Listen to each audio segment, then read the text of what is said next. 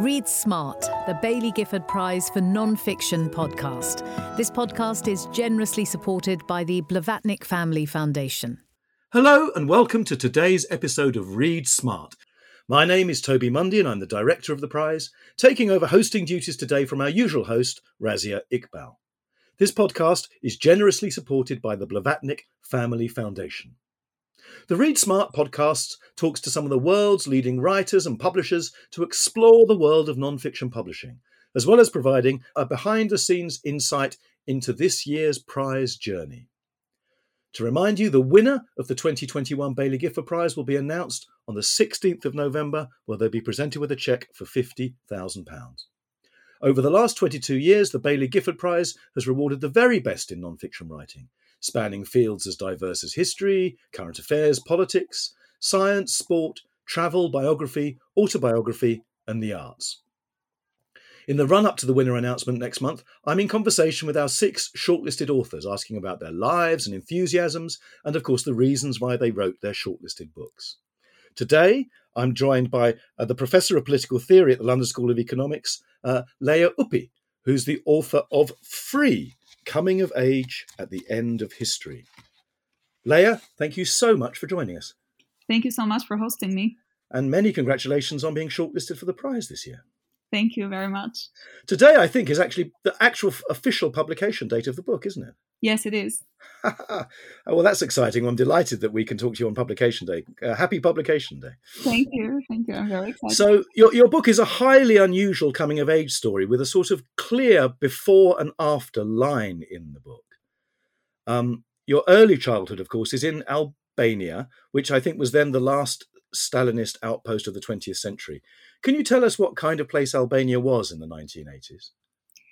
It was a very isolated society. It was a socialist state, or it claimed to be a socialist state, which meant that the working class held power. It was a mono-party state. It was governed by the Albanian Labour Party, which was the heir to the Albanian Communist Party. And by the time in which I was growing up, it was extremely isolated because it had fallen out not only from all the capitalist states, which were its long-standing enemies, but also from more or less every other socialist state that there was in the world, especially if they were big states. So it had fallen out with Yugoslavia in the 40s. It had fallen out with the Soviet Union when the Soviet Union de-Stalinized following the Khrushchev attempt to purge from the cult of Stalin. And it had fallen out with China, who was the third ally after the Soviet Union. So when I was growing up, it was very politically very isolated, internally very homogeneous. And I was a child growing up in communist Albania. And so I was convinced that we were isolated because we were on the right side of history, and every other socialist state who had initially started by sharing our ideals had more or less deviated because they couldn't hold on and they had lost their moral integrity somehow. I think some of these granular differences will be a bit lost on us with so many decades on from the 1980s. What specifically were the attributes of a Stalinist society compared to the other communist societies around the world? The main one, I would say, was the suppression of dissent. And so the degree to which there was censorship and control over individual opinion, over freedom, personal freedom, the degree to which the party policed order and policed the upholding of these communist ideals that it claimed to share, and the degree to which the population also claimed to be in the service of these ideals, even though underground there were obviously a lot of dissent and there was dissatisfaction. It was a very poor state when I was growing up. The queues were very long. People were clearly struggling. But this, on the surface, everything was okay. And there was a very big divide between the state propaganda and rhetoric and discourse around this, supporting these communist ideals on the one hand, and the life of on the ground of people on the other. So it was a deeply oppressive state, but it was also highly ordered, wasn't it, and structured? Yes, it was certainly very ordered in terms of public order. There was no, it wasn't dangerous. You couldn't walk on the streets. It was completely fine. You could be in the middle of the night as a child and, your parents wouldn't worry about you. There was lots of policing of everything, and so of every aspect of life, which meant that, yes, in terms of pure stability, and sort of pure peace from fear of being assaulted on the streets or whatever. There was none of that. Huh. And you lived in a coastal town on the Adriatic, I think, didn't you? What did your parents do? I lived on the coastal town of Durrës, yes, which is the main port in Albania, and an interesting city with a very long history. It was a Hellenic colony for a while, then it was a Venetian town, and then before that it had been a Roman town. So it was a city with a very interesting history. It's a city that is mentioned in Aristotle's Politics as one of the most successful oligarchies of the Hellenic world. My mother was a teacher. She was a maths teacher, and my father was an engineer, a forestal engineer, I guess you would call it today, an environmental engineer. They had both gone to university. They both afterwards, after 1990, when they revealed a little bit about their lives to me, said that they had only managed to go to university because at the time in which they were ready to go to university, Albania was still in an alliance with the Soviet Union. And things were on the cusp of sort of breaking with Stalin, but not quite, which meant that communism in Albania was more relaxed than it became afterwards. And so they always said that the only reason they managed to go to university was that they happened to be 20 in those years when things were a little bit more relaxed. Otherwise, afterwards, my mother's siblings, for example, didn't manage to study. And neither of them had studied what they wanted. They said they both had different interests, but they just had to do what they were told to do. Huh. Oh no! And you, talking of study, you yourself were subject to a sort of intense moral education as well as an education in the usual subjects, weren't you? What did that comprise? Yeah, I mean, not just me, everyone. We had moral education was the class in school, one of the usual classes in school, and it basically meant that you were taught about the ideals of socialism, about what the difference between socialism and communism were. But about the foundations of Marxism, sort of very basic, about the difference between a socialist society and a capitalist society, about the different states in the world that had capitalist societies and all the problems that were going on there, the oppression that was in those societies, and how children lived, for example, in capitalist states, and how there were these big divides between the rich and the poor and unequal opportunities. And then you were told a little bit also about the history of socialism, so the different other countries and how they had engaged with the socialist project and how Albania differed from them and why it was superior, basically. Goodness. And your book is not just a rather brilliant and profound meditation on freedom and the key qualities of politics. It's also a very fine literary work. And one of the powerful literary qualities of the book is your ability to recreate your childhood self. How difficult was that? I mean, it's not the kind of writing that you expect from a professor of political theory. It was very difficult at the beginning because it's hard, when you're trained and think in a certain way and think in abstract categories and concepts. The abstract categories always come first. So it was hard at the beginning, but then once I made the decision to tell the story in a different way, it was actually easy because all I had to do was stand back, and every time the philosopher in me tried to prevail and try to organize concepts or to impose views on characters, I had to tell myself, no, this is a different kind of project. You've decided to do it differently for a reason. It was very important to me because it is a book on freedom, and because it's a book that's about characters and how freedom is lived in the daily life of people, and about how, this yearning for freedom is at the heart of all the choices and the dilemmas that they face in their lives. It was very important to me to tell it not as a political theorist, to tell their story not as an academic who has a claim to know better and understands all these concepts and is able to explain them, but rather to have all the characters lead themselves in this sort of more polyphonic way, where each of them has a different conception of freedom, and each of them has a different story to tell about what they believe freedom is and why it fails, and how they see that failure in their lives, without the author trying to organize them and to sort of impose their views on each of them. And so I wanted all of them to be free as well, to explore and to tell their story to the reader, and then let the reader in the end engage with them in this sort of conversation and draw their own lessons and continue in a way the dialogue with the book even after the book was finished. It's incredibly effective, I must say. So one of the things that you capture is these, this sort of your childhood worries, the worries of yourself when you were, I suppose, under 10. And you capture those worries and uncertainties wonderfully. For example, your parents don't have a picture of Uncle Enver on display, do they? Enver Hoxha. And you worry about your surname as well, don't you? Why is that? Yes, there were all these things growing up that I knew made me somewhat stand out from other children in Albania. So the fact that, for example, in every other family that we knew, every family would have this photo of Enver Hoxha displayed on their bookshelves, and we didn't have it. And at one point, I remember I became extremely concerned by this, especially after the death of Enver Hoxha, where the sense of grief and loss in the whole country was so pervasive. And I remember, every child remembers very clearly in Albania the day in which Enver Hoxha died. They all have their stories. Mine is of one kind, but everyone will tell you a different story about how they lived it.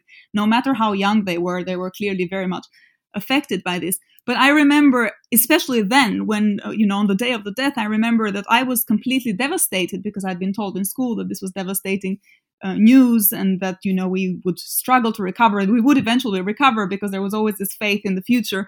But I noticed that my parents didn't seem to be as shocked as I was. And that was the first time. I was about 5.5 then, where I remember very clearly beginning to think, well, how come there's something in them? They don't seem to share this enthusiasm. There's something about them that's very strange.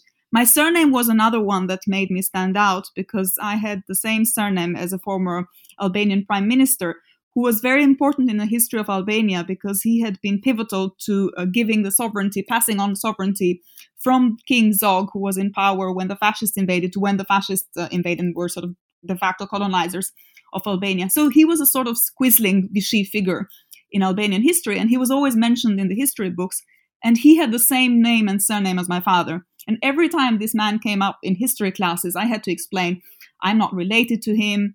I was, I don't know anything about him. It just happens. It's an unfortunate coincidence that my father has the same name and surname and so on. And so this was something that I had to always explain whenever we studied history. The other thing was that the Second World War was very important. Everyone had resistance family members, for example, people who had fought in the war and been on the partisan side and fought against the fascists and the Nazis. And we didn't have a single family member that we could associate to this resistance effort. And so that was another source of great difficulty for me, because every time I was asked, well, do you have an uncle, or do you have a grandfather, or do you have someone? I kept asking my parents, well, do we have anyone who fought in the war? And they seemed always uncomfortable by this question. And so I had noticed throughout my childhood all these things, which eventually in 1990, I discovered there was a reason for all of these things. And there was a reason behind the surname and the name and surname of a prime minister being the same. And but nothing during my childhood. So I only knew that I was strange. The other thing was my grandmother always spoke French to me. It was the language I was brought up with. Absolutely. Well, I want to come to both your grandmother and 1990 in just a moment, if I may. But the other thing about this world is that lots of strange objects, or objects that seem strange to us now, were prized, weren't they? Coca-Cola cans and certain kinds of sweet wrappers. What were you surprised to recover those memories? What was the significance of those objects? Yeah, they were. So again, it's one of these things that they're so part of your childhood that you don't even realize that it's strange to outsiders, or that it may sound strange to outsiders when you tell the story. We grew up with this craving for objects in the West that we didn't have. So Coca-Cola and Fanta and all these things we didn't have. And of course, we didn't even know at that point what they were, because we'd never seen them. Nobody had ever seen them. They weren't sold in the shops. And often films which showed things from the West that stood out were either censored at pivotal parts or what. So you just didn't have access to these objects. But somehow they made their way in, and often they made their way in the form of empty cans. And so people didn't even know what the Coca-Cola can was about, what it was supposed to hold. But if you managed to hold on to it, sometimes you would buy it secondhand in sort of secondhand informal trade, then people would display it in their bookshelf just right next to the photo of Enver Hoxha. And so often some families had these cans displayed on the bookshelves, and they were, they'd either put a flower in them or they'd put it on top of the tablecloth to make it look nice. And so, yes, there were a lot of things from the West, symbols like, the big pens or the bubble gums, which, again, we didn't have the bubble gums, but we had the wrappers, which we usually collected. And so this was, I think, across Eastern Europe, actually, there's children who still have their bubble wrapper collections. Or, I don't know, swimming costumes, anything. There were clearly objects that would made foreigners stand out, which is often also why when someone came to Albania as a tourist, and tourists were very few and far between, and often, very isolated from the locals and very controlled, you would immediately notice that they weren't Albanian because they had different clothes, they looked different, they smelled different, they had sun cream, we didn't have sun cream. And so this was something that really made them stand out. And you talked earlier about your parents actually having the opportunity to go to university because of a sort of accident of history. But there was lots of talk about going to university in inverted commas when you were growing up, wasn't there? And that wasn't quite what it seemed to be, something you discovered later. Tell us a little about that. Yes, so when I was growing up, my family always talked about universities. It was always said that my grandfather, for example, had spent a long time at university. He had done a first degree. He'd studied in Paris law at the Sorbonne. And then it was said that after the first degree, which was the Paris one, there had been another degree somewhere in Albania, which lasted a lot longer and made him do a lot of researches and translations and so on. And then people talked about family members who either, went to university and then dropped out or went to study literature or politics or economics, or they said they stayed on to teach afterwards. So there was a whole range of ways in which people talked about education and universities. And when I was growing up, it was, again, one of these things that seemed very strange, because I thought my family is taking an extraordinary interest in higher education, way more than any other family I know. Why are they always talking about? So I grew up very early thinking that I knew what your university was, a place where you go to do research and you study different degrees, and then you end up doing certain things you either don't manage or you come out of it in sort of the same way in which you went in. Or there were all these different registers of discussion around universities, which I then discovered in 1990 that this was the code language in my family for talking about prisons.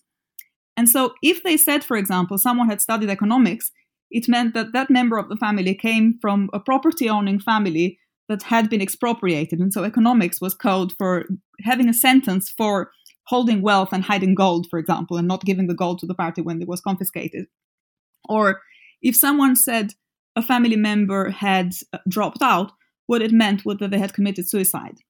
And if they said a family member had stayed on, it meant that they had turned from someone who was suffering a sentence in prison to being a spy, because staying on meant that you would convert and become complicit with the regime. And so it turned out that my grandfather's long stint at university, they had said to me, he'd spent a long time doing research and he'd done this and he'd done that, meant that he had spent 15 years in prison. And that was the reason why my father had grown up without his father and with only his mother, which was something that I never understood why, he had been brought up with a single mother.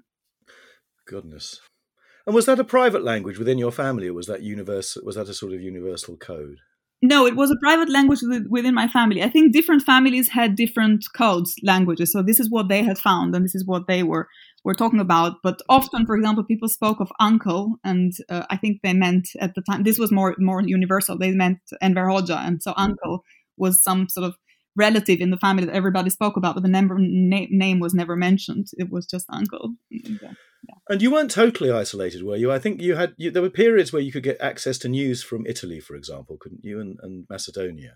Yeah, we were never completely isolated, in the sense that we always had access to these news sources from informal ways of picking up the channels with different antennas that people made. So they had these little antennas and they were fiddling with the antenna in the summer to get a direct signal from the Adriatic Sea from Italy. Or there was a different antenna up on the Mount Daiti, which is a mountain near Tirana, from which they could also pick the Italian signal.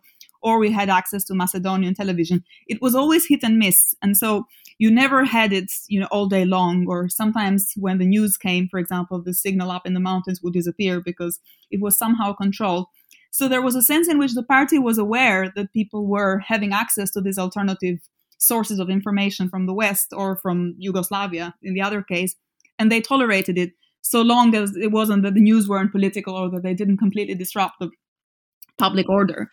And so everyone had access to these things. We sometimes watched soap operas.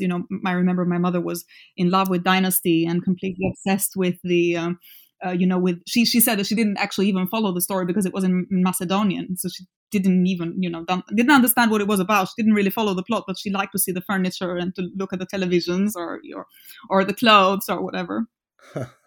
And so when the uprisings of 1989 throughout Eastern Europe began, these events that would come to Albania in 1990, is that how you and your family first became aware of what was happening throughout the Eastern Bloc?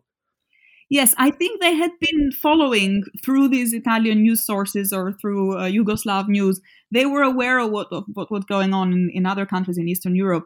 But I don't think they thought that it entailed anything for Albania, because they knew that Albania was extremely isolated. And so they were aware somehow of Solidarnosc. I remember I once had overheard Solidarnosc in Albanian television and asked my father. And I also remember very clearly this. He said, oh, it's nothing, it's not.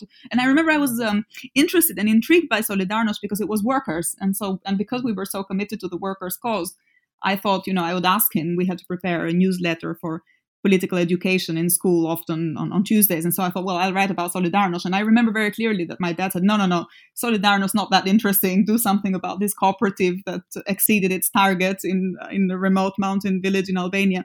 So there was a sense in which events in Eastern Europe were known in Albania, but they weren't known as events that would ever affect the fate of Albanian socialism, because we had been cut off from the rest of socialist countries. When the revolution, tell us about the revolution then, when it came. They were hooligans initially, I think, weren't they? Exactly. They were mentioned as hooligans because this was the way in which, even though there began to be these protests, which initially weren't protests about changing politically, they were protests about economic conditions, which often came from either students or intellectuals that were quite close to the party. They were beginning to say, well, this is not working. The queues are getting too long. The conditions, for example, in student dormitories are not satisfactory. There's no electricity. There is heating shortages and so on. So there were these small protests which began as protests about we need to change somehow the course economically. And then very quickly, within the range of a few months, this was all in 1990. So everything had already happened in Eastern Europe. The Berlin Wall had fallen in 1989. And nothing had happened in Albania when the Berlin Wall fell, and it hadn't even been reported in the news, or if it was very much like something that affected the rest of Europe, the rest of Eastern Europe. And so there were these student protests in 1990, which in December turned into a request for political change. And then there was a strike at the university, and then within a very short time, only a few weeks, the whole thing crumbled. And the secretary of the party came out on television and said, from now on, political pluralism is no longer a punishable offense, and there will be free elections. And I think just prior to that, the events in Romania had penetrated popular consciousness in a different kind of way, hadn't it? Yes, this was the one thing that happened outside Albania, which had somehow been associated to the fate of Albanians, because there was a sense in which Albanians knew that Romania was also quite isolated, and Ceausescu, in their minds, was quite similar to Enver Hoxha, and his wife was also quite similar to Enver Hoxha's wife in the sense of the role she played. And so, yes, this was the one time where the killing of Ceausescu people had seen it on Italian television and were clearly talking about it a lot and discussing it as something that was really shocking, but also potentially with some implications, because in some ways it gave an example to the Albanians that, there's this very brutal, very oppressive regime and you can get rid of it. And so this was a wake-up call in some ways for many of the dissidents in Albania, which were never, I should emphasize, which weren't really dissidents that came from the same social class that I came in. So my father's side, my mother's side, they had been dissidents since the 1950s, their families had been dissident. By 1990, they had completely given up on any sense of change. So all these changes were brought by people who were close to the party and who were part of the elite themselves. They weren't, old dissidents, because my family had been spent 50 years suffering the consequences of this regime. They had completely lost hope that anything would change. And so I remember when my mother became mobilized without telling anyone. She became a member of the first opposition party very quickly. And she kept it secret for quite a few months because she was worried that my father and my grandmother would be very upset because of the fear of the implications, basically. Gosh. And so in 1990, how old are you then? So the Prime Minister has come on television and announced that politics from now on is going to be pluralistic. How old were you? I was 11 then. Gosh. And so almost overnight, you're propelled out of one reality, an over-policed society and with faith in the future, out of one reality and into another. Tell us a little about that and how it felt. It was very confusing at the time, and it also, people afterwards interpreted it as something that was very clear, as though the intentions had been very clear, as though people already knew what was going to happen. But at the time, I remember great confusion and also very, very big fear that none of these changes would be permanent. And so there was a sense in which things are happening, but because there are concessions made by the party that are often also made in the name of protecting peace, and there was a discourse around, there mustn't be bloodshed, it is a kind of revolution, but it's a peaceful revolution. And so we must make sure that no people are killed and so on. Everyone was worried that because of the degree of control that the party retained in managing this transition, that all of this would be temporary. And so it took a while for people to actually adjust, even though there was a first opposition party was founded and there was a first free newspaper. And, there was a sense in which now dissent was clearly tolerated and you could voice any opinion and there would be free elections. Very soon, free elections were announced. People were so worried that none of these changes would last that, in fact, when the free elections happened, the party still won the election. So this is the degree to which people were unprepared and also concerned about the implications, that even when they could vote freely, they ended up voting for the same party that they had been voting for the whole last 50 years, basically. And so it was, for me personally, it was confusing, I think, at a collective level. For me personally, it was completely bewildering and I'd say now traumatic, because it was discovering that you were someone and then suddenly you were someone completely different. And yes, and you capture that brilliantly. The society that you thought you lived in and the family that you thought you had were no more, and they were replaced by almost entirely new narratives. That's exactly. And so suddenly I had lived with this impression that my parents served the party and they shared my enthusiasm for revolution and they wanted to bring out communism and did everything they could to bring communism to Albania, because the idea was that we were in socialism, which was a transition to something bigger and better, which is communism. And then suddenly I discovered not only that they had not ever been committed to communism, but they in fact were the class enemies that we discussed in school as, these are the people that we must fight. These are the reactionaries that will always erect obstacles to Albanian communism. And so for me, this was really traumatic, because it wasn't just that, I discovered that these people were different, but I also discovered that they were the enemies. And I couldn't really bring myself at that point to see what was wrong with socialism in a way. And so even though there was all this narrative that everybody had been persecuted and that there was this degree of oppression and censorship, from a child's perspective, it's very difficult, because when you're a child, you don't realize what freedom of opinion means. Actually, you only know about your own personal physical freedom. You know about being free to be in the playground or being free to see your friends or having, going to school or feeling loved or whatever. So I think the metric of freedom for a child is very different. And so that's why I couldn't really, people would tell me. And then when it comes to convictions, the convictions are those with which you grow up, with kind of ideology with which you grow up. And so when people tell you, actually, this whole system is flawed, it's very hard to think, well, why? I mean, why would you be convinced that it is flawed? Nobody's really given you evidence in a way. They're just telling you things. But it takes a while to understand that what they're telling you is right and true. And so this was at the time, I remember it being very confusing and very worrying, and I was very concerned by it. And how much of that do you think was because of your age? That is to say, had you been 20 in 1990 rather than 10, presumably you'd have probably arrived at a different place by this point. You'd have viewed these events dramatically differently. Absolutely. I think it was 100% due to my age. In fact, when I often think about this now, because I teach and I research Marx and I research the socialist tradition, and I'm interested in still knowing about the ideas and exploring them. And when I talk to people of that generation in Albania, so people who were 20, they have this visceral hostility to socialism and to Marxism, which I'm convinced I would have had as well, and I would have shared if I had been a different age. And so it was only because I was on the cusp of making this transition to adulthood and never noticing this degree of censorship and dissent and so on, that I somehow kept an open mind when it came to exploring the ideas. And I don't know if that's good or bad, but that's where I am. And this, I think, really singles out this generation of people from the other generation, the one that were even 5, 6 years older. Yeah, it's fascinating. We're almost out of time, but I can't let this conversation conclude without asking you about your grandmother, who is an extraordinary figure, maybe even the dominant figure in the story. Tell us about her, and tell us also about why you spoke French with her.